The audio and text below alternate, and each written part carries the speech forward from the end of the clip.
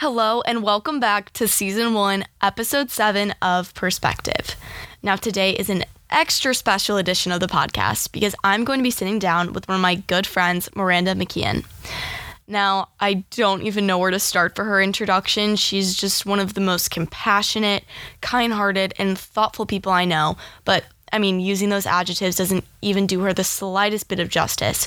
In addition to just being an awesome person, she is a professional actress and breast cancer survivor at just 20 years old. She starred as Josie in Anne with an E and has been featured in People magazine, Good Morning America, and more. I am honored to be interviewing my dear friend Miranda today, and I'm excited to share her story with all of you. With that being said, let's see what Miranda's perspective really is.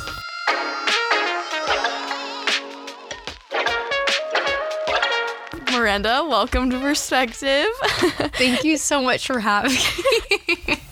Fudge. Okay, full disclosure, we've been talking for like 20 minutes before we started this, but it's okay. It's going to be a really organic one. Yes, it's going to feel like we're just hanging out. We are. At one of our apartments. We do that all the time. Yeah. So there's just a lot more metal equipment in this one. Anyways, okay, serious mode. Here we go. Mm-hmm. I'm excited to talk about your acting career because I feel like even though I know you pretty well, I don't know much about it. Actually anything at all besides like a few solid facts. So I'm excited just to jump in. Yay. Okay.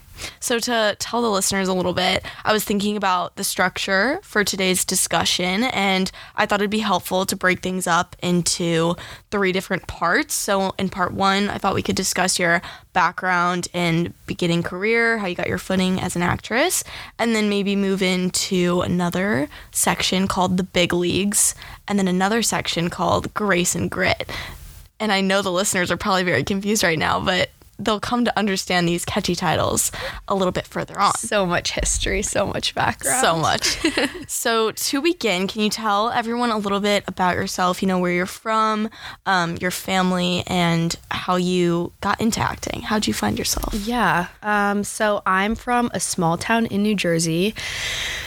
When I first got to the school, I started telling people that I was from New York because I thought it was easier. And then I was like, no, it's my duty to tell people I'm from New Jersey because it gets a bad rep. And so, yeah, it's a great state.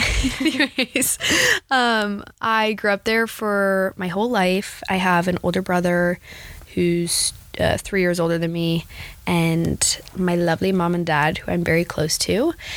And I guess I started acting when I was super young. I tried to do all the sports. I've literally played every sport: swim, softball, lacrosse, soccer, all of them. All of it. And I would just cry before every practice and after every practice too. That's so sad. Yeah, it was just brutal. I didn't like it. And I think I've always been a very theatrical person. I think it comes through in my humor and I don't know, the dialogues I have with friends and whatnot. I think I've always done weird little voices and impressions. And so I think it's always been kind of ingrained in my character. And so I started doing community theater when I was really young. I was doing school shows and towns productions. And yeah, that was kind of growing up how I got into theater, and I just loved it. Mostly musical theater. A singer. Yeah. Triple threat. She's a singer. She's a singer. And maybe I'm making a generalization, but do you have home videos of you doing performances for your family? I feel like every actress, singer has those funny videos that they show on Jimmy Fallon or whatever when they go on those talk shows. Okay. I wish I had the really cute ones that are classic home videos where they're scratchy film and it's little girl with the mic. She's a baby. Mine are brutal. They're late middle school, way too late to be putting on performances. And I just I don't know. I was so strange. All the videos are they're so embarrassing. I wouldn't ever show them. If it got shown on a talk show, you'd be embarrassed. I would hibernate for a while. It's okay. You gotta hopefully start never somewhere. Surface. Maybe I'll text your mom and just get them for you. Hey, Jill. So you started acting when you were little, just kind of. So that's when you found your niche. You realized sports not for you. Sports. Similarly, was not for me. I was so bad at them. I was on the C team of everything. Like, I wasn't even good. I was bad and I hated it. That's when you got to give up. Fun fact, I played soccer and I didn't like running, still don't. And so I would volunteer to play goalie. Right. And my mom called me Swiss cheese because every goal would just go in the net. That's a creative name. Yeah, so I feel you on this one. Then I found dance and that was my thing. But when did you realize that you like really wanted to do something with acting? Because I don't know, when you're little, I feel like you like tried all these things. You're like, yeah, I like it. But like, when did you realize that A, you were probably obviously you're really good, and that B, you were like, whoa, I can make this a career, also at a young age? Well, I think I like really developed a passion. I just remember, I remember seeing Annie on Broadway when I was like in elementary school, I think. And I remember watching it and tears welling in my eyes because I was so not necessarily like moved by the show itself, but I felt such an overwhelming sense of like, wow, this is what I want to do. Like, I want to perform. And I think my passion only grew from there. And I'd say I knew I was like good at it maybe once I like got my first real job, which was in 5th grade. Going into 6th grade is when I started my professional career. So to be a professional actress, like, did you find an agent? Did they find you? Like, how does that work? Because I genuinely have no idea. So my start was like very, very serendipitous and lucky. Okay. I was in 5th grade, and one of my best childhood friends, her mom, like, called my mom and was like, oh, I'm going to take Grace, was her name, into the city tomorrow. We're going to skip school and audition for this musical theater show. It was Little Miss Sunshine, the musical. So the musical adaptation of the movie. Huge directors, James Lapine, Bill Finn, who directed Annie on Broadway. Oh my gosh. And they created Into the Woods and like just it was very legit. And so I was like, sure, I would love to come audition. I sang Beyond My Wildest Dreams from The Little Mermaid, which is the musical that I had just been in at school, in which I played Ariel. So crazy. I'm just like imagining little Miranda like getting up there in front of all these big people and singing. Like, that's we so had cute. to do like a special talent, and I brought in hula hoops from home. As you should. And I hula hooped for them. And I got a call back, which was crazy. And then I got another call back, which was crazy.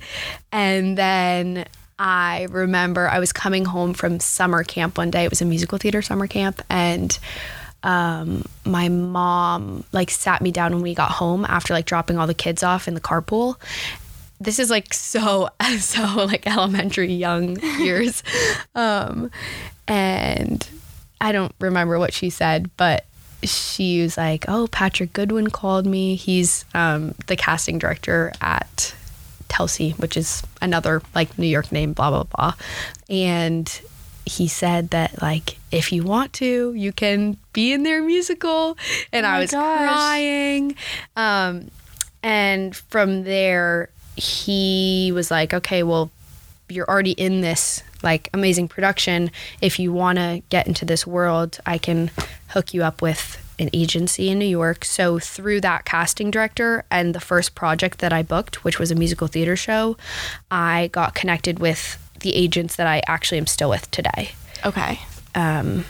Sorry. What is the role of an agent?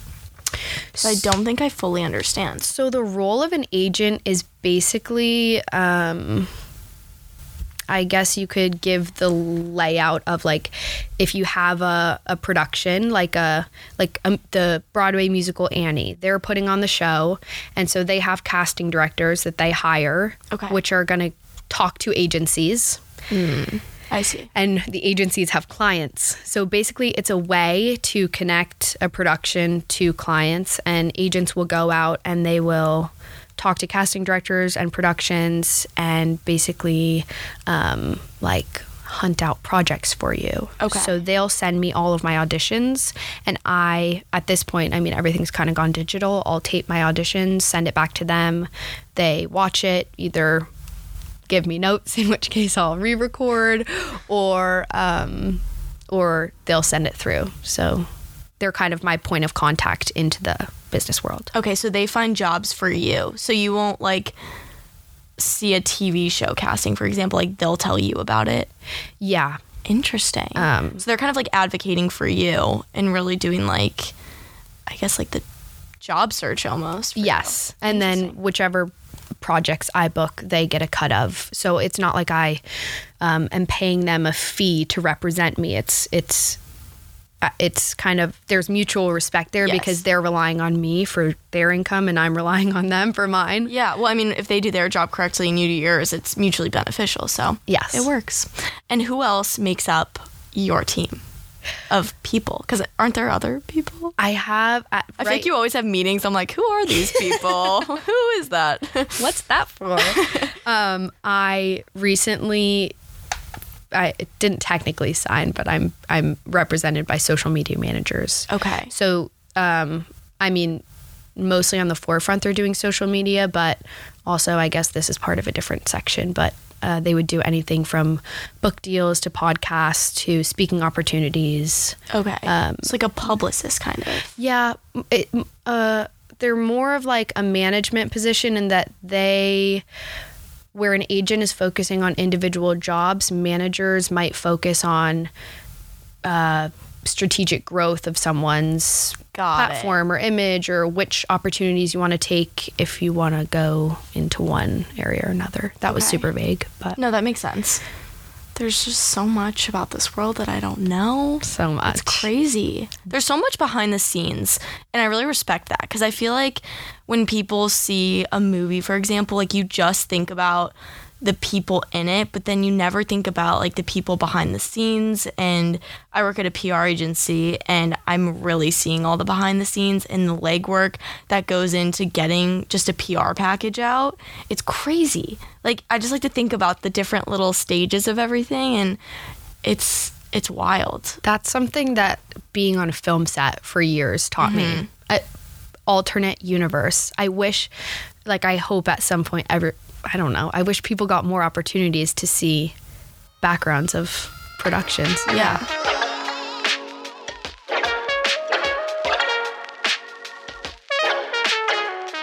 So moving into part 2, the big leagues. You kind of perfectly brought that up. Big leagues. I don't know how big the league was. They were big. Spoiler alert, they were big. You had your first big booking, got an agent. When in the timeline of things did you book Anne with an E?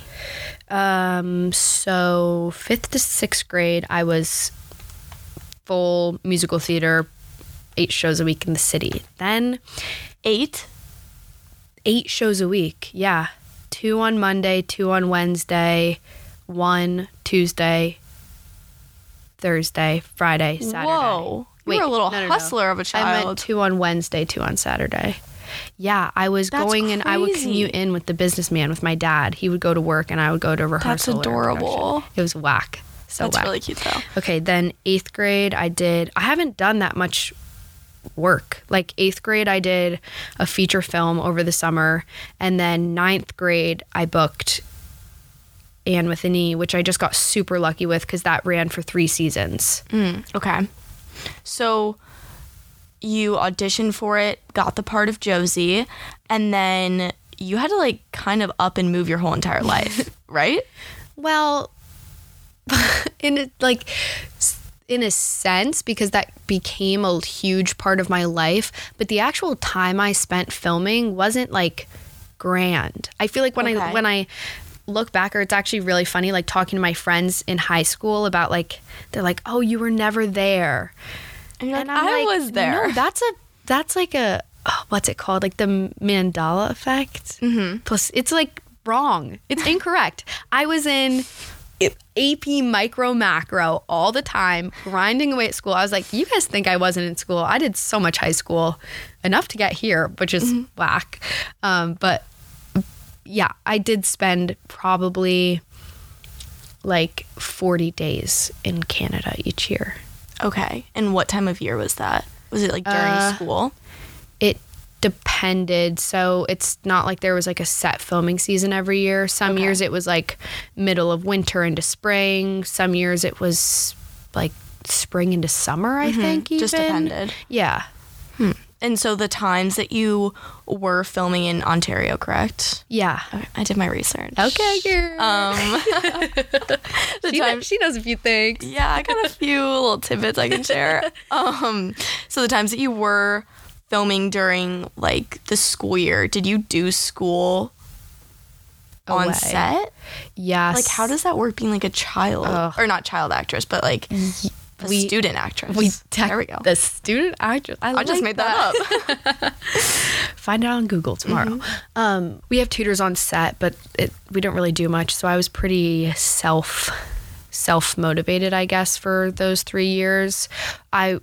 I would do my work on set. I would like sometimes skip out on lunch to go get my work done. Literally, I was working in a barn because the whole set was like very rural. And then when I would go back to school, I would stay after school for like an hour, like all the time. I was meeting with my teachers, emailing teachers, like so much communication and extra work had to be put in to like maintain the course load that I was taking with being absent all the time. Yeah. I remember in high school, like I missed like one day if I was sick and I was like, the world is ending. Like it was so stressful to like, I don't know, communicate with teachers. I was like, I need to get these worksheets and whatnot. So yeah, I can't even imagine missing like a chunk of time. There was like some leniency, I think. I was very fortunate that in high school, a lot of my teachers valued the learning experience that I was getting on set at the same time. 100%. So whereas if you miss one sick day, you're making up every single assignment. I think I was probably making up like 70% of the workload. You know what I'm saying? Yeah. I mean, yeah, like you had like a full-time job too. So I feel like they were understanding, and also they probably know you as a student, know that you like... I like cared. Yeah. Wasn't checked out. Yes, exactly. You weren't just like skipping out for fun. You were working woman. Working woman.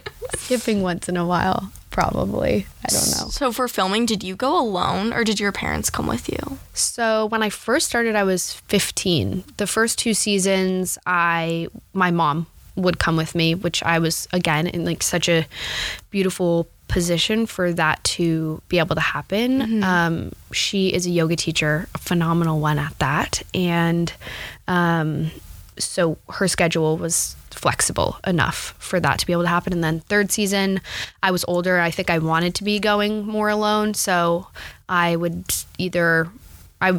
most of the time, actually, I was staying with my friend Glenna, which was really fun because we were like, it felt like college almost. Yes. I'm imagining like all the little...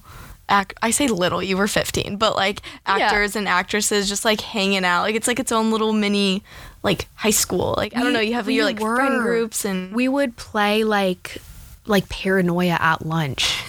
It was so young. We were so young, and it was like a little like cohort. Yeah, it's so fun. Also, I'm imagining you guys like going to the like tutor and like just like goofing off with each other. Yeah, us being like, Judy's not gonna have us do anything today. We would laugh. So fun. We would laugh so much. Yeah. So what was the filming process like for a series like Anne with an E? That's a big question, so explain it however you want. That is a big question.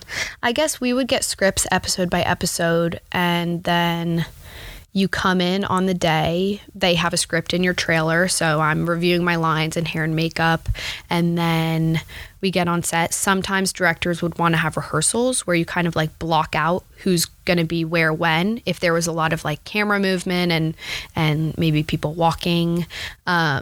And then you start doing takes. So you could do anywhere from like, I don't know, like 5 to like 30 of the same scene. Sometimes we would be running a scene for like the entire day. Sometimes it was just one scene. Crazy. Which is something that I feel like not a lot of people know. Mm-hmm. And then sometimes we'd do 7 scenes in a day, and it'd be like rapid fire. Yeah. And as soon as you finish, the crew's back on set setting up for the next, like putting down tracks for the cameras, and it's there's a lot of work that goes into it. there was a lot of work, and that production was huge. There was a lot of like, I mean, I feel like a lot of Netflix productions are, but there was just a lot of money and a lot of time and effort put into it. And if you've watched any of the show, I think that comes through, and you can see there's insane cinematography and a lot of detail and attention. Yeah, it's really pretty. Like the way it's filmed, it's very aesthetically pleasing. Yes. So, yeah, I can't even imagine all the props and costuming. The costuming's really well done. Yes. I don't know who did that, but they need a raise. They were absolutely incredibly talented, and spent a lot of time in like London vintage warehouses picking all of that stuff out. Interesting. Yeah. Was the actual filming area that this all went down, like trailers, was it all in like one spot, or was it spread out through like Ontario? It was spread out. So most of my scenes were in the schoolhouse, which was like rural Toronto, probably Okay. like an hour outside of the city.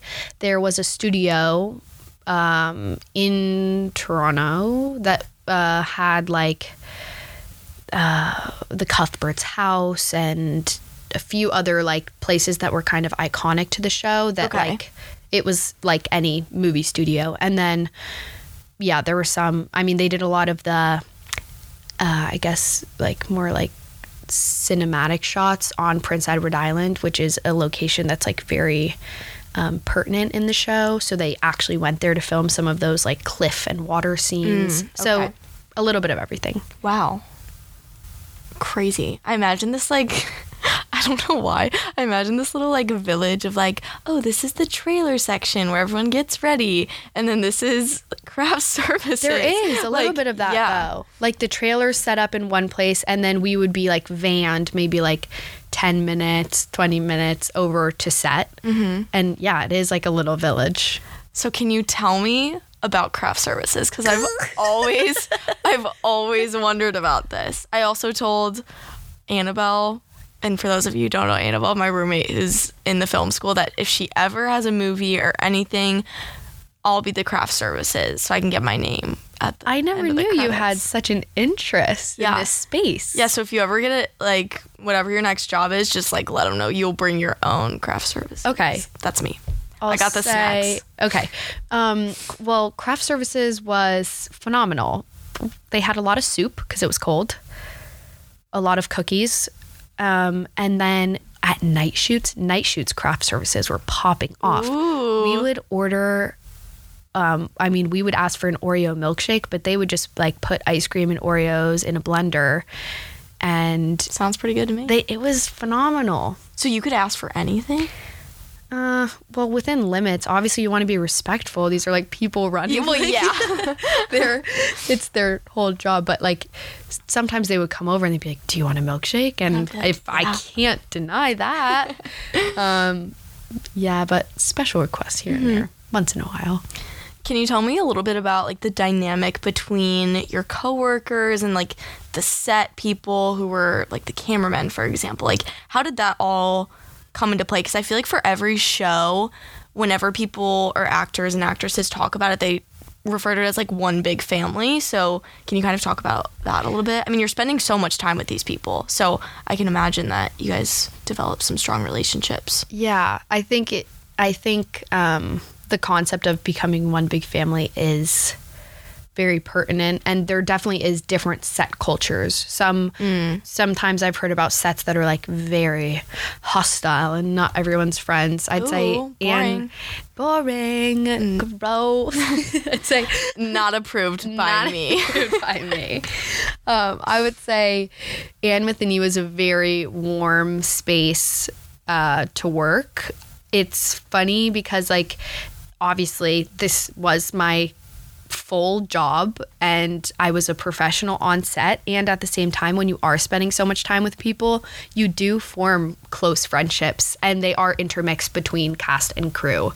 And so there are like the funny side jokes in between takes when like you can't stop laughing and you know you're about to roll soon, and like it's always so funny. But I met some of my like really, really absolute best friends, especially with the girls that were close to my age. Like, I mean, I was just telling you before, like I'm meeting up with some of them over the summer, and yeah, phenomenal relationships were formed for me, at least. That makes it so much more like enjoyable too. Like, I'm sure you had like nights off. I mean, I hope. Yeah. And you got to like do fun things with your mom and take maybe I don't know. What did you guys do for fun? Like besides we would filming? like hang out in Toronto, and we would go out to dinners and I don't know, hang out around the city. You were a little adult, like living your own little adult life. That's so fun. Yeah. Oh.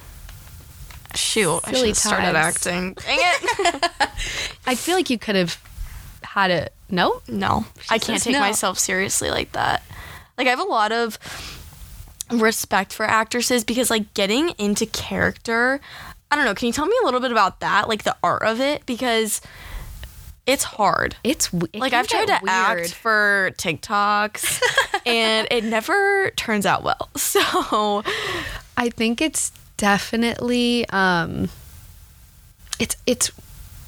it sounds crazy and it's weird to think back on, but when I think of my friends on the show, I think of them and my real life, and then there's like this alternate little world that we created where like our characters grew in their friendship from like years of being on the show together. Does that make sense? Yeah. So like we would be like, you're like not rolling and you're talking in between, and then like right before we would start rolling, I feel like everyone kind of gets in their like mental zone, and then cameras are on or whatever, the scene starts, and I like felt like I was talking to like my like it's a different world. Like you literally put yourself in a different mental position. yeah. I feel like you have to get to know your character really well. Like, do you relate to your character, Josie, in any way? Or, like, how did you get in touch with her? If that makes sense. I'd say I could almost relate to her now that the show's over. And Interesting. speaking on part 3, more now than I could then. I think Josie Pye is a character who has a lot of pressure on her and a lot of hurt. And some low confidence in a way that presents as overbearingly high confidence. Interesting. And not even high confidence, but she's just brutal. She's mean. You're not mean, so it's hard to relate to her. Not in real life, I hope. Okay, this is a question I've always wondered for actors and actresses. Okay. When characters on a show are fighting, Yeah. and then you end filming and like you're just talking to that same person that your characters were like fighting in the show with, does any of that transfer? Because I watch these like shows and like I'm watching the OC right now, for Yeah. example, and I'm wondering how those actors interacted outside the show when like Ryan's cheating on Marissa, for example. Like, how does that work? Well- And maybe I'm just so invested in these shows that I like, 'cause it and I also feels don't so know them. real. Yes, it does feel so real. So how does that work? Well, I will say I had most of my emotional fighting scenes with Amy Beth, who plays Anne. And I'm about to see her, and like we're still like friends. Obviously it didn't affect our friendship, but I remember there was like one slapping scene where like my character was so upset about something. She runs up to Anne, literally slaps her across the face, and then walks away. Josie, why'd you do that? And in that take, like filming that scene, I felt like so much rage and angst that like after the takes, like I would need a few seconds to like cool down. And then we were like eating lunch and like 2 minutes later. Yeah. But it is like, I think like for a moment, like you do get really emotionally involved, but that's like character to character, not human to human. Interesting. character to character. I like that. I mean, that's my approach. I think some people really do integrate. I mean, method acting's one thing. You can talk to Jim Carrey. I have no idea how his brain works because that stuff is whack. Fascinating, though. Well, also, you're like, yeah, like you said, you're in character one moment, and then, like, you're just, like, yourself the next. So it's, I don't know, I guess that's a sign of a good actor or actress, just, like, being able to, like, switch, you know? I had, like, crying scenes, a lot of crying scenes in the third season, and sometimes after we would cut, I was, like, in a funk. I feel like, yeah, that would affect you, like, emotionally. Like, just, like, really strictly cut it off. Sometimes I would still be crying after we would stop filming. How do you fake that was cry? Weird. Oh, I don't know. Did it just, like, happen because you were so invested, like, I was as your character? So invested. The other actors on set really helped me. And honestly, there was so much pressure. There was no bullshitting around. There was, like, I mean, we talked about the scale of the production earlier. Yeah. There were so many people on set. They're doing their jobs. I have to do mine too. The tears literally had to come. There was no other choice. You're like, come on. Come on, tear ducts, work. I was so nervous that I think it was half nerves and pressure and then half acting. But, like, there was some real stuff in there. I was like, whoa. So are, like, fake tears, is that a thing? Fake tears? Yeah. Or I don't know. are they all natural? I mean, mine were all natural, but they do have tear blowers on set. The makeup, I mean, it was all women on my show. Makeup women would come and blow this thing that it sounds like weird, but it was perfectly safe. Micro shards of, like, something glass to make it, like, and they put water. it in your eyes and your eyes water. Yeah, interesting. And sometimes people needed them, sometimes people didn't. It was just depending on the day, depending on the actor. The actor. So when did you realize that Anne with an E was, like, a big deal? I mean, I guess you said the production was huge, but, like, when did you personally start gaining a following, and when did you ever get recognized, like, in public? When did you get, like, famous, I guess you could say? Like, I don't feel famous in any way, but the social media stuff got weird in high school after the first season started. Like, okay. You could tell that it was, like, growing so quickly. Not that I follow numbers very quickly, but obviously when you have an Instagram that, like, just starts blowing up, like, you do pay some sort of attention to it. Yeah. So I think, like, first year it was, like, smaller. Maybe, like, I think I hit, like, 10K or something. I remember. That's pretty big, though. Pretty big in the first year. Second year it was, like, 300. Third year, like, 700. So it just, like, that's a lot. Went off. And then, like, thinking about that many people, like, in, like, a stadium or something, like, it's really hard to process. Yeah, it is hard to process. I don't think I do. I mean, but then when I was in Toronto and we would all be, like, out at lunch or something, or we would, like, randomly hang out in my hotel lobby a lot. Like, we would eat Indian food next door, but people would recognize us when we were together as a cast. Very rarely. Did that freak you out? Did I get recognized alone. Did that freak me out? No, I think it was fun. Yeah, when I was younger, I felt safe. I was with my castmates, and it was sweet people coming up, like, who just really genuinely loved the show. Yeah, it's fun to, like, interact with the people who are, like, enjoying something that you created. Yeah. It's cool. I don't know. Would they ask for pictures? Yeah. Everyone's like, oh, have you ever been asked for an autograph? Have you ever asked for an autograph? Like, when I was really young, but no one asked for that anymore. I would, if I saw a famous person, I don't think I would talk to them unless I wanted to, like, express my gratitude for their work. But I wouldn't ask for a picture or autograph. I would feel too bad about it. I know. Plus, I also get scared. I don't think I would want that. Like, what am I gonna do with that? Also, like, you know what I mean? On maybe, like, I don't even know if I have an example of a photo I've taken with a famous person, like, spontaneously, because I don't think I have, but I know it would be so awkward and I would look so strange and, like, I don't know. The whole thing makes me uncomfortable. Yeah. Meanwhile, like, there's probably, like, someone who, like, I've had people ask me for pictures and, like, I don't know. It's hard for me. Like, why am I still getting nervous? Yes. If someone else has asked me for a photo. Interesting. Because I don't, like, I don't know. It's just a weird so trippy. concept. Like, you just want it for, like, social proof. Like, to show everyone else that you, like, met this person. This person who's literally just a person. Yeah. Did you ever have, like, meet and greets for the show? We had premieres every year. Which, yeah, tell me a little bit about that. I guess you could call them, like, fans would come to, and we would sit and watch the premiere of an episode and then normally do, like, a talk back of some sort. And there were a lot of people there who genuinely really, really loved the show. And I remember, like, people would come up to me and give me letters or, we were fully meeting people who just loved Anne with an E. And it was always in Dundas Square, which is essentially, like, the Times Square of Toronto. Okay. So it felt very celebratory and integrated into the city. And those were really, really neat experiences. Mm-hmm. Yeah. Was there a red carpet at these said premieres? I don't think so.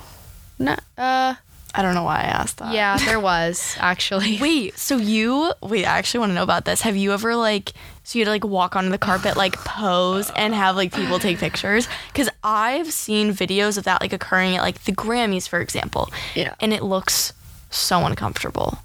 I've only been on, like, really small ones. Okay. And a lot of mine were, like, younger. So, like, they're really awkward pictures. Aww. Like, my hands are right by my side and I'm just standing there smiling. My hair's, like, straightened and I have, like, a cardigan on. They're just, like, classic, like, weird child actor looking photos. I mean, it's hard to make that look natural. You know what I mean? I think today I could rock it. Okay. I think we'll do it later tonight before we go out. Okay, talking a little bit about the business side of things. So, Anne with an E was started on CBC, right? Yeah. And then moved to Netflix. How did, like, that acquisition, like, how did that transition come about? Or did it affect, like, you in any way, being an actress on the show? Or was it kind of just like, oh, okay, like, it's going to be put on Netflix? So, you know what? I actually think CBC and Netflix had a partnership before we started production. So it was aired on CBC before it hit Netflix, which I think was part of their deal in that they wanted to give Canadian audiences a first look at the series. Got it. But I think, I mean, I could have this wrong. I think from season 1 that Netflix was the main provider of the budget. Okay. Whatnot. Oh, I wanted to ask you, this is a little off track here, but how do you memorize lines? I got really good at it. I can imagine. Because like, I've been doing it for years. It's your job. But I like to have them printed. And then I'll read the scene through. And I'll literally read it through a bunch of times. I like to write them out. I'll write them all out in, like, a monologue almost format. And then I have someone, like, I'll run them through with one of my college roommates or my mom. But it's like anything you do. The more you do it, the more efficient you become. Yes. And it's helped me a lot in other parts of my life. School especially. Yeah. Spanish vocabulary, not an issue. Lucky. Memory is probably my worst area. Really? Mm-hmm. Well, you have lots of other academic talents that I just do not have. Shout out SPSS. Com 301? SPSS. Anyone? Edit software. Data software. Statistics, just those things. Just Pearson and Spearman. I want to meet Pearson. Who is Pearson? Who is Pearson R? No one understands these jokes. But we do. This is niche data stat software content. All right.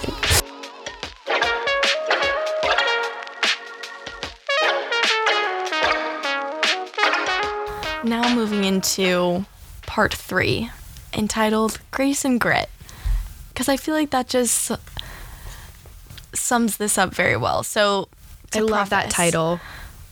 It's a good one. I was kind of like, ooh, what is she, when you were telling me before we started, I was like, what is she going to title it? Grace and Grit. I was like, I'm moved. Grace and Grit. You got a lot of both of those things. Oh, you do too. Thank you. Just a Grace and Grit pit over here. But anyways, okay, so this summer, a lot changed for you. It did. And God was really testing you, I would say. I would say too. And he threw you a big curveball. We're both like laughing. Yeah, true. They're like, what is it? Do you want to share what that is? Because I feel like I don't want to tell your story for you. Yeah. This summer, I was diagnosed with stage 3 breast cancer at 19 years old. It's crazy. It's crazy. A lot of times I forget that, not that it happened, but like that's what it is, if that makes sense. Like, yeah, it's really crazy when you think about it. Yeah. I think forever I might be like, wait, what was that? Wait a minute. Wait, what was that? Sorry, this is a serious topic. Yeah, no, but it's okay. Like, I don't know. Yeah. So from your acting career, you gained this following, and then when this happened to you over the summer, you decided to share it with your followers. And can you tell me a little bit about why you decided to do that? Because, I don't know, it's a very personal journey and unique experience because you were so young. So, like, what made you want to share that? Well, I think from the first few days I was diagnosed, I was like researching a ton. The diagnosis came as a huge shock because no one in my family has breast cancer, and it's like, frankly, just statistically really, really, really strange for me to have had this diagnosis. 1 in a million, to be exact. 1 in a million. So I was doing extensive research online, literally just trying to find like young girls. At first I was trying to find young girls with breast cancer, could not find any. So then I was just trying to find girls who had like posted about their experience to find like any sort of like solace, is that the word, I guess? Mm-hmm. And I found a few girls and I was like, wow, this is such an incredible resource of seeing a young person go through like different types of like what's it called, like the hormone therapy I did for like freezing eggs and different stuff. Like, it was just such an incredible resource for me that, one, I knew that I could help a lot of people, especially given my platform, through sharing this experience.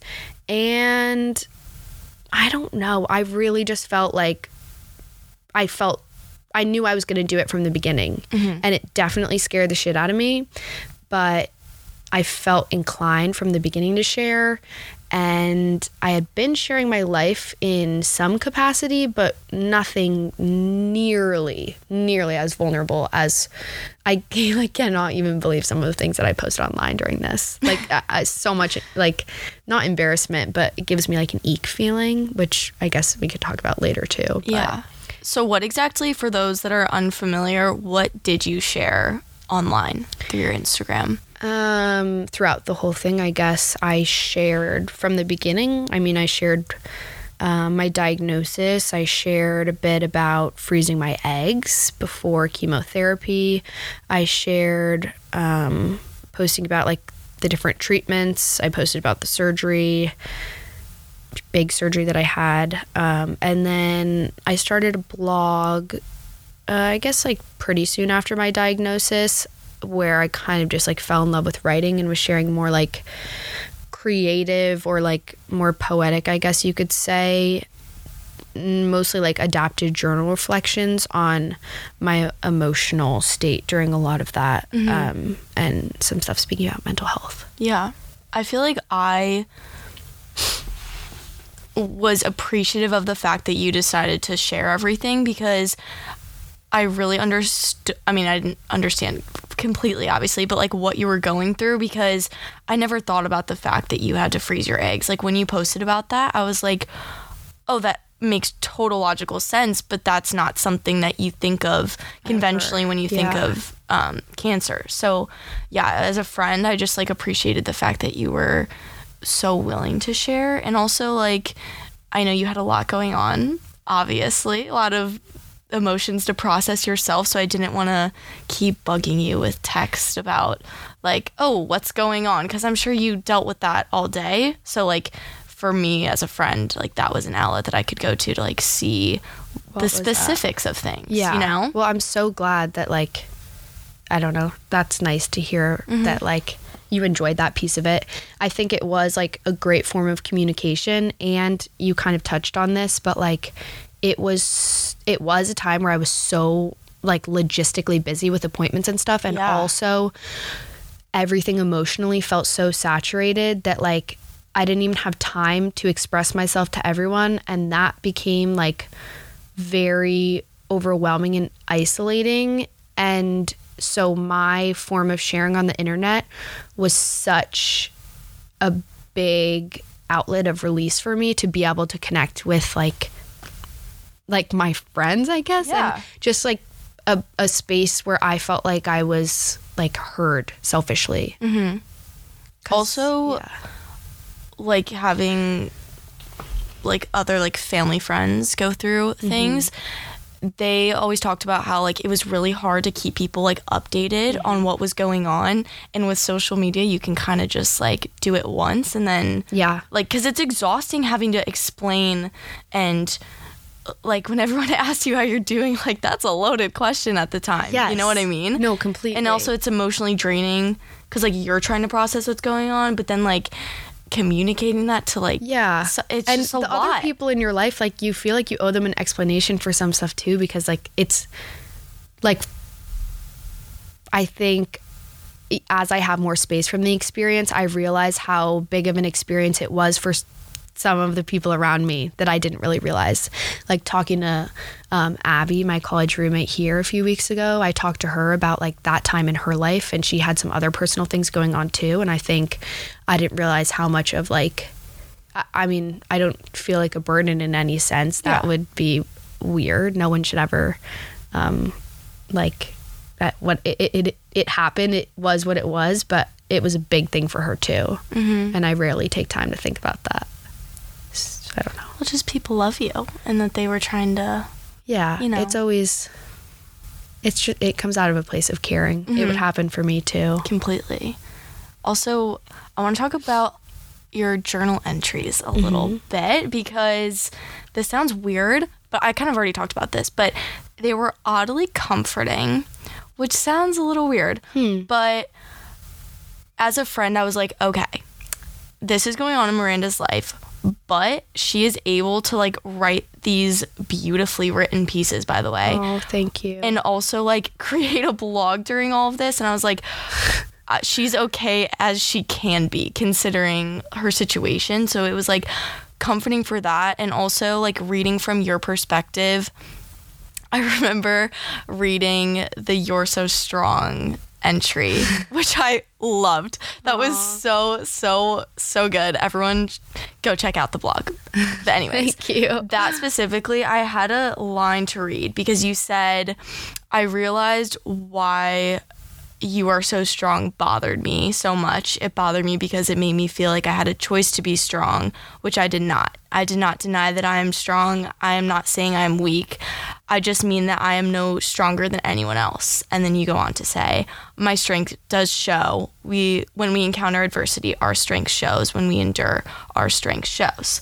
And I just love that you like wrote it this specific way, because you're so right. Like if anyone were to get diagnosed with breast cancer, like obviously they're going to do everything to like get it away. You know what I mean? Yeah. And like go through the treatments. But I think what specifically this journal entry taught me is that like, as you said, like when adversity comes your way, and specifically for you, like your strength and character showed a lot, which is why in my head I had a hard time understanding. Like I was like, but she is strong. And I was like, her strength and character, like that's what's strong about this. So I feel like that just helped me like, I don't know, understand what you like needed, I guess, if that makes sense, and kind of understand it, because I don't know, everyone's doing what they think is like best, but sometimes you gotta like think about what's best for you. You know what I Right. mean? Yeah. I like have so many feelings about that phrase. It tortured me for so long because it's true. Like, everyone's really doing what they think is best. And when shit hits the fan, for lack of a better term, like a lot of people, like that's where you go. You are so strong. You seriously, like you are so strong. It makes sense. Like that's the instinct. But there was the lack of nuance in that phrase, like really kept me up at night because it's true. Like we are not strong for existing. Mm-hmm. We all go through this life and we endure varying degrees of adversity and sucky things. And just because one person has like more objectively from whatever society's judgment on their plate than another person does, like that doesn't make them inherently strong just for like existing and bad things happening to you. Mm-hmm. But the way that we handle them and the way that we move through that adversity and the way that we carry the weight that's a display of strength, I guess. Yeah. I just literally elaborated on whatever I wrote. No, I mean, apologies. You wrote it, so it makes sense. Yeah. But also, do a whole podcast on that one. Yeah. That's a loaded one. But also, like, that's why I wanted to title this section Grace and Grit, because you also just like handled it as well as someone could. Like, you were going to boxing classes with like while doing chemo, you were going to Pilates classes, like living your life like to the fullest and being positive, which I can't say that like if that were to happen to me I could be able to do that. And also like grit, that because you obviously like went through it. And I will say thank you so much for hyping me up in that way. But also not to say that it's easy too. Sorry, let me just preface it. Yeah. I just am thinking of how I was reading through one of my journal things yesterday, and I think at the time going through treatment, I was so in go mode, and I was like, I'm gonna make this thing my bitch, and I'm gonna like you are. And I was like, I'm gonna do it the best I can, or like I'm gonna do it the best. Like I'm just gonna freaking do it. And so I was going to Barry's boot camp before chemo and things that were literally psychotic. And there was such a time where like I got really burnt out from that. So while I'm so proud of the way that I muscled through, and at the time me going to Barry's was a display of like my persistence and perseverance, and I would not take any of that back, I think there is so much undervalued strength, not to use that word, in being kind to yourself and letting yourself rest. And that's harder to do than going to Barry's boot camp before chemo. Way harder. I still haven't because I guess it's like a distraction in a way, you know? It's, and sometimes the pushing is like, I think a lot of us at USC, everyone on this podcast is like, Barry's boot camp before chemo energy, you know? And sometimes it's just not healthy. Yeah.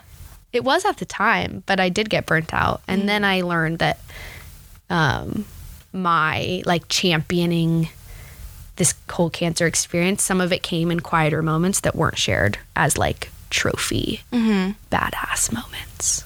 I remember when we were in Palm Springs last spring, I think it was, you were like, I'm way too kind to myself because you like didn't do like a homework assignment or something. And I still think about that a lot. Really? Because I'm like, you could never be too kind to yourself, I don't think. You know what I mean? And I don't know, I think about that a lot.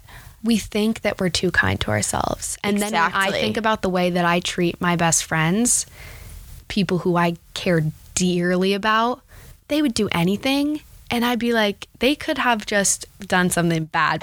And I'd be like, girl, but you did it. Like, you did that bad thing. You did that bad thing. And look how good you look doing it. And if I can treat someone else that way, like, that's how we should be treating ourselves too. So true. You did that thing. You slept all day long. Yes, you did. It's pretty impressive. It's impressive. Yeah. Why don't I say that to myself more? I don't know. It is weird how people are so, like, hard on themselves. Like, the things I say to myself, oh my God, never would I ever say that to another human being. But, like, I'm a human being, so why am I saying it to myself? Like, it's weird. I don't know. Like, the relationship you have with yourself, I don't know if it's better to be like a relationship as if it were like a different person, but I don't know, that's something to think about. But I do know, other than our siblings, obviously self-relationship, that's the longest one you're in. I'm like gonna try and just like date myself this summer, you know? I think that might be really good for me, just to like invest in my relationship with self. I think I already do more than the average human, but I think your journaling is like that's a really big self-investment. That's like a date night in a relationship. That is. Because you just talk about a lot of things. I talk about a lot of things in there. I envy the way you can journal. It will come to you if it needs to, or if you want it to, or like. Yeah. When I tried to journal for so long before I was ready, and it wasn't time for me. That sounds literally crazy. It wasn't my time. It wasn't my time to journal. It wasn't my time. No, but whenever I journal, I sit down with my cute journal and a pen. Yeah. And my cursive handwriting. Yeah. The aesthetic is there. You have such the execution is not. That's okay. Thank you. But then I just write out to-do lists. When do you have time? You know. You are go, go, go. I know, but I feel like it'd be good for me to slow down a bit. Yeah, I hear you. Because, like, I was talking about this with you, like, very briefly, but the other week I had a very chill week. But it was, like, a bad mental health week. And I think that is definitely a reason.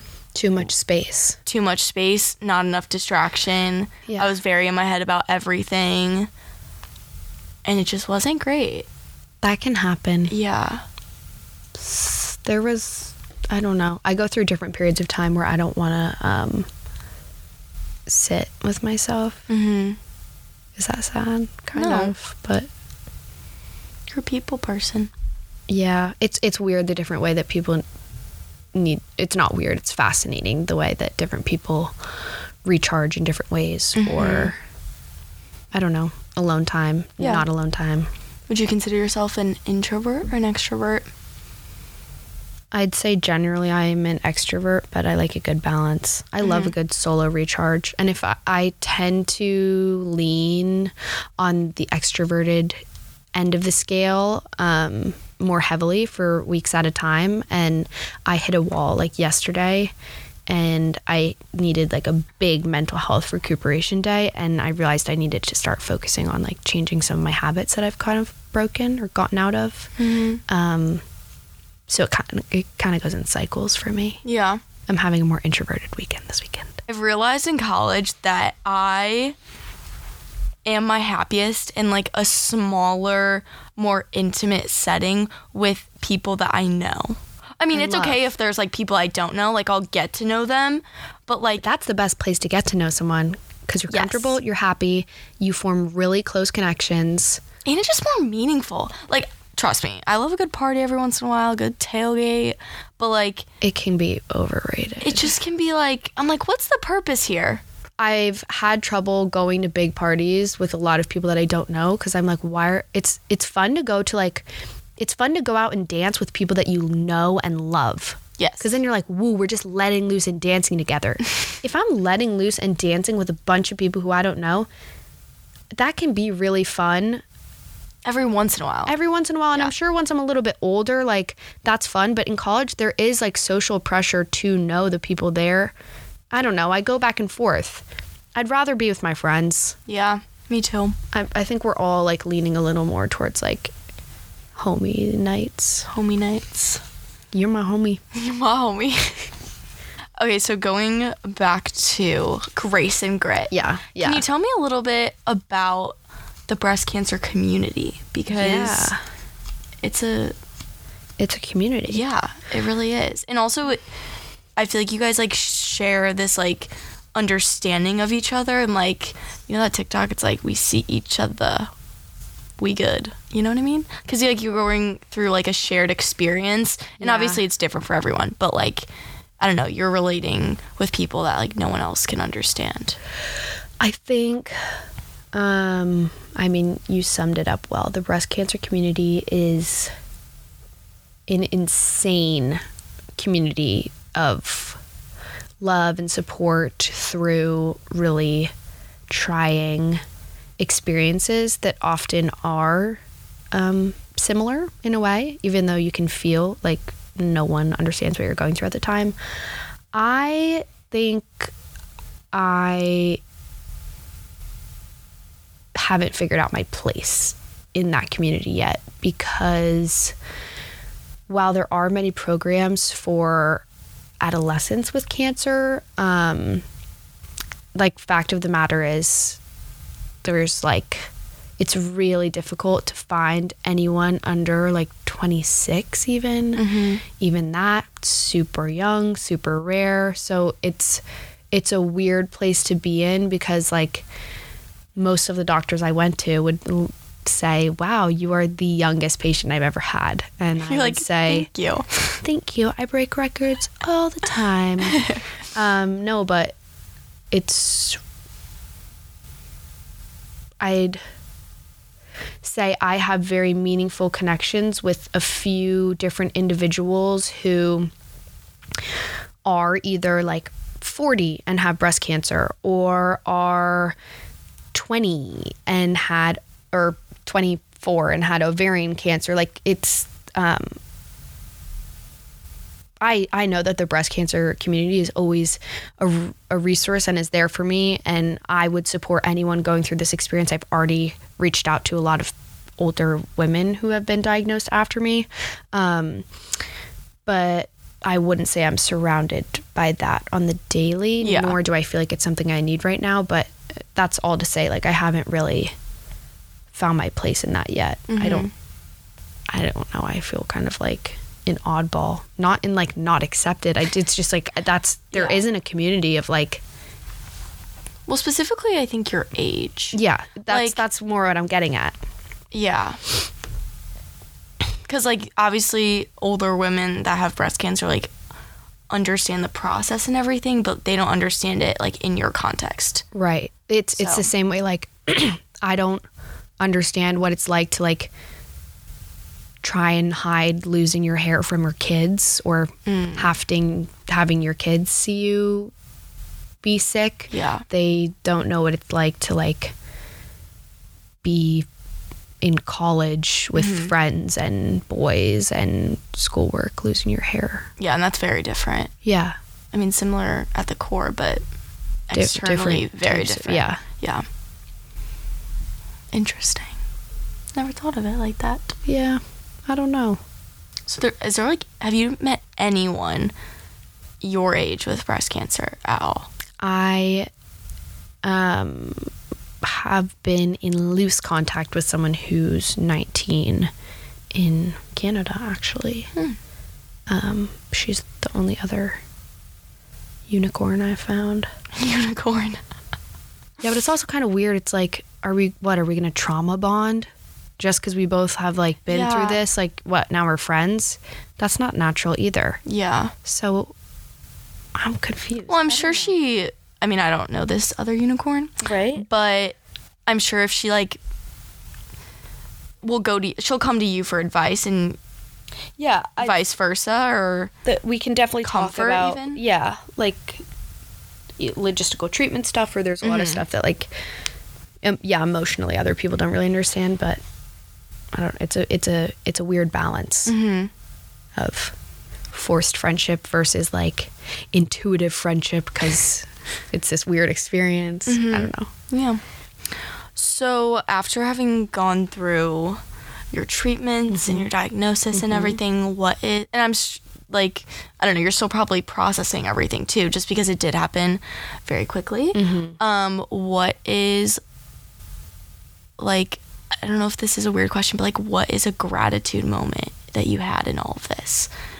Or like your main takeaway? And it doesn't necessarily have to be positive, but I know you and I know you're a positive person. I have a lot of gratitude for this experience. As messed up as that sounds. No. Well, I wouldn't wish to have had it. I think I would give it back if I could. But, well, I don't have a message or a takeaway. I do know I learned a lot and I felt a lot. And I think I have a better appreciation for different perspectives and perspectives. Oh, let's end it here. Thank you for that branding. Thank you. I think I can connect with some different perspectives, having gone on quite the emotional roller coaster and faced some real gritty, hardcore adversity. You've lived a lot of life, Miranda. I lived a lot of life this past year, and I'm really excited for living a lot more. That's what I'd say. It's so much to do, you know? So much to do. And we're young. We're so young. I know. Spring chickens. Okay, so lastly, what is next for Miss Miranda? Whoa. In career, like what do you have in the works, whether it be personal, like trips, or your professional acting career? Can you give the prospective listeners a little, tip? I never plan things out because my life seems to take me on quite the roller coaster as it is. So sometimes I just like to sit back and see where it goes. I do plan on traveling Europe this summer. I have about a month and a half planned. I am still unemployed in acting. So to all of the casting directors and showrunners and writers who are listening to this Perspective podcast this evening. There's a lot of them. Please employ me, please. Are you actively looking right now? I am actively auditioning. Oh. Yeah, so I'm back up and running with that. I took a pause for a while. I would love to be writing a book. And I'm going on Matt Happy's podcast in a few weeks. Whoa. I'm very excited about the whole book. The second best podcast. What was that? Don't tell them. Actually, they listened to this. They so, yeah. Matt Happy listens. Yeah, they reached out to me. They actually want you to take over theirs. Yeah, if you're listening, actually, I would love that. There's going to be a rebranding. Yeah. I just leave, go to work for Matt Happy. But about the book, I don't read a lot, but I'm excited for that I don't read a lot of things, but I want to read a lot. That's a dream. Preface. And I'm talking to some people. Got it in the works. So, yep. That's really exciting. If the book is anything like your blog post, I won't be able to put it down. Because I remember, like, my mom would, like, DM them to me, and she'd be like, this one was my favorite. And then I'd be like, wait, she posted a new one? And I would, like, go click, like, read through, and then, That's so kind. They were so good. Thanks for keeping up with my millions of posts over the summer. I mean, I was just pumping out the content. Yeah, you were a content farm. A content farm, if you will. Content farm. Some people are like, what? It's okay. It makes sense. It's an inside joke. Anyways.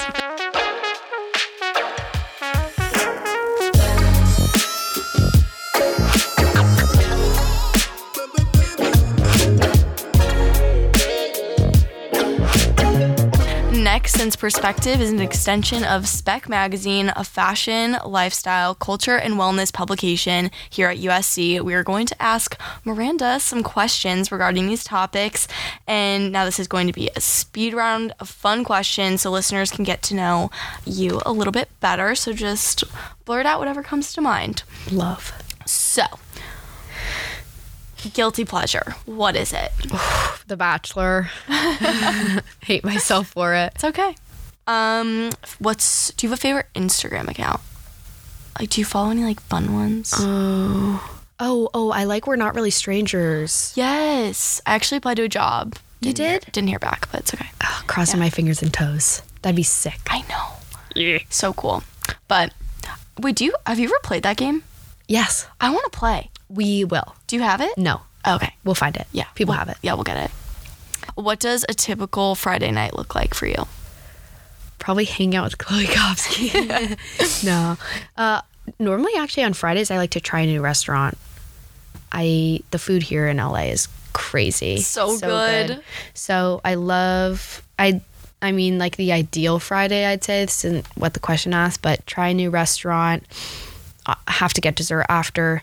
Duh. And then, true USC college fashion, going out to a party with my friends. Going on the row. Getting my dance moves on. Getting funky. Getting funky fresh. What is your favorite LA restaurant? And I know it's a hard question, so you can pick a few. I know you're an Olivetta fan. Well, I've been to Olivetta a lot recently. I like the Factory Kitchen a lot. I love John and Vinny's. John and Vinny's. That was an iconic night on your birthday. I've never eaten more food in my life. I've never felt more sick from I felt food. so sick. I also was so happy. Yes. To explain a little bit, we went to John and Vinny's for Miranda's birthday. And when I tell you the food did not stop coming. Okay, well, here's the real issue. I ordered a prefix menu that was, the quantity was for 12 people and there were only 8 people there. Oh, I didn't know that. It was accidental. I think it was a mistake on part of the kitchen, honestly. It's okay. And they brought us so much food, you guys. Like, to the point where they were bringing food out and we didn't have room on the table. We could not. We had a double-decker table. They had to stack stuff on top of other stuff. And as we were getting more food, we would just ask them to pack up the other food. So we had like 4 takeout bags leaving that were being created as more food was being brought out. It was like a really dark night. And the waiters and waitresses would come to the table with more food and just look at us. Like, not as if we did something wrong. Yeah, they were like you, and like just wanting to put the food down. They're like, there's not room on the table. We're like, yes, we're aware. We're trying to eat it. I didn't even order all this. It's crazy. That was fun.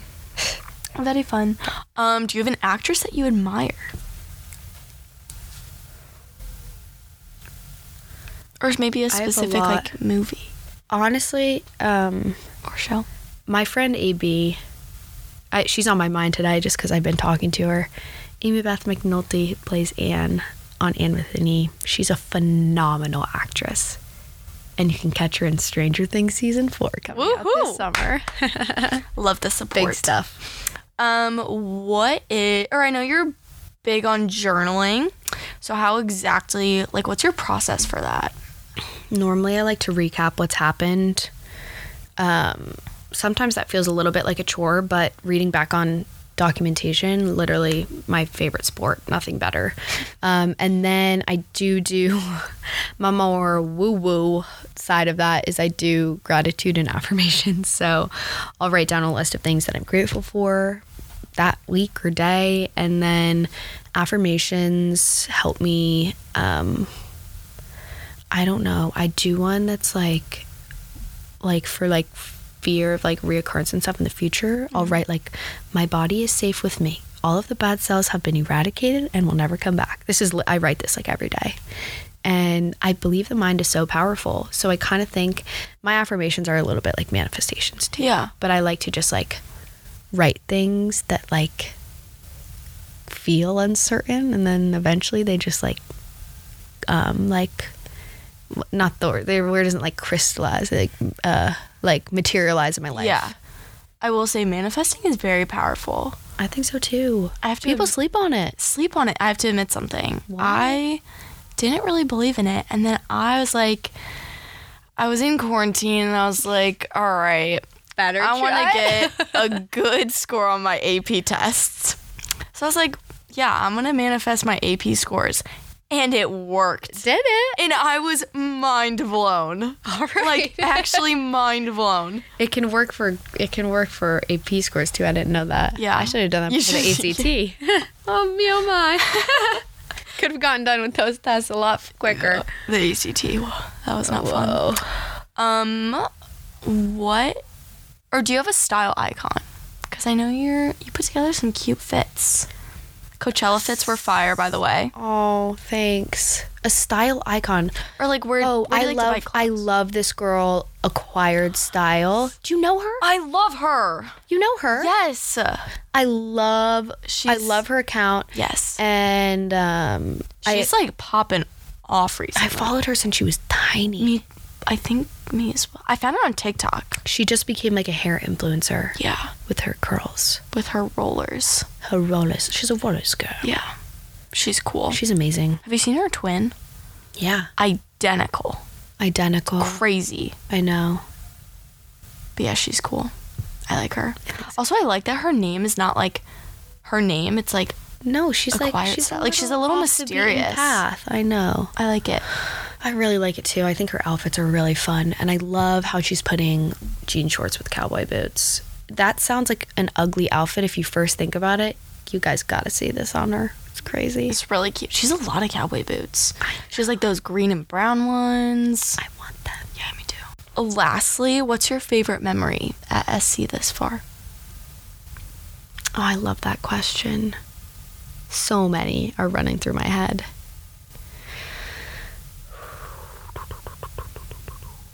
I would almost say last year, like we had a goodbye party in like these dingy apartments that we used to live in, and we all made dessert and we brought it over to our friend's apartment. Mm-hmm. And it was just nice.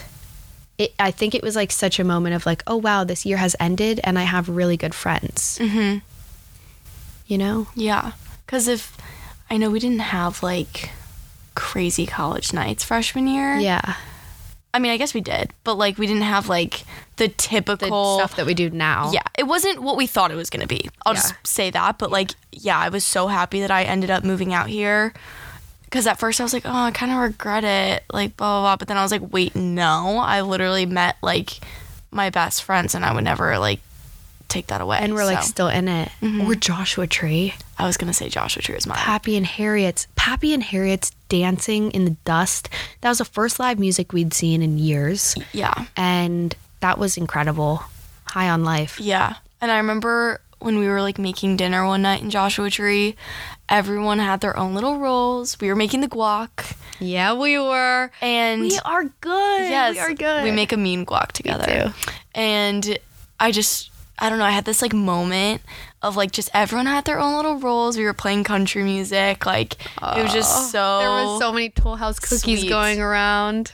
So many Toll House. And we had like spoons in hand, like singing, like wooden spoons. Yes. Jamming. Or was that after Pappy and Harriet's? It's all a blur to me. It's all a blur. A great blur. Just a blur of happiness. It was wholesome happiness. It really was.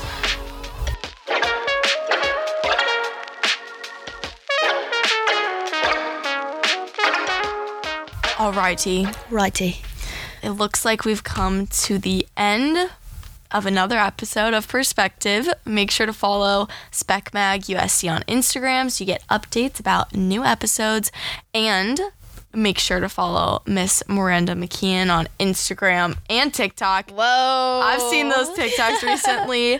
Also check out her blog, mirandamckeon.com/blog, to read about just life and get a really cool perspective on her and everything that she's been through, as well as check out Annie with an E. So you can, or Anne, sorry. I keep saying that. I'm sorry. It's such a common misconception. Anne with an E. I apologize. Thank you so much for having me today. Yes. I think this is the coolest podcast ever. I really do. I think there is no better way to utilize your time at USC than creating such an incredible project like this that not only is like a real like cool career thing that you're doing, but also such a great way to learn about people. I think curiosity is one of the best traits that we can, I think you can develop curiosity, and you've certainly done so recently, I think, in a lot of ways. Thank you. So I just admire that you're doing this, and I'm grateful that you had me on today. Of course. I'm happy you decided to come on. And also,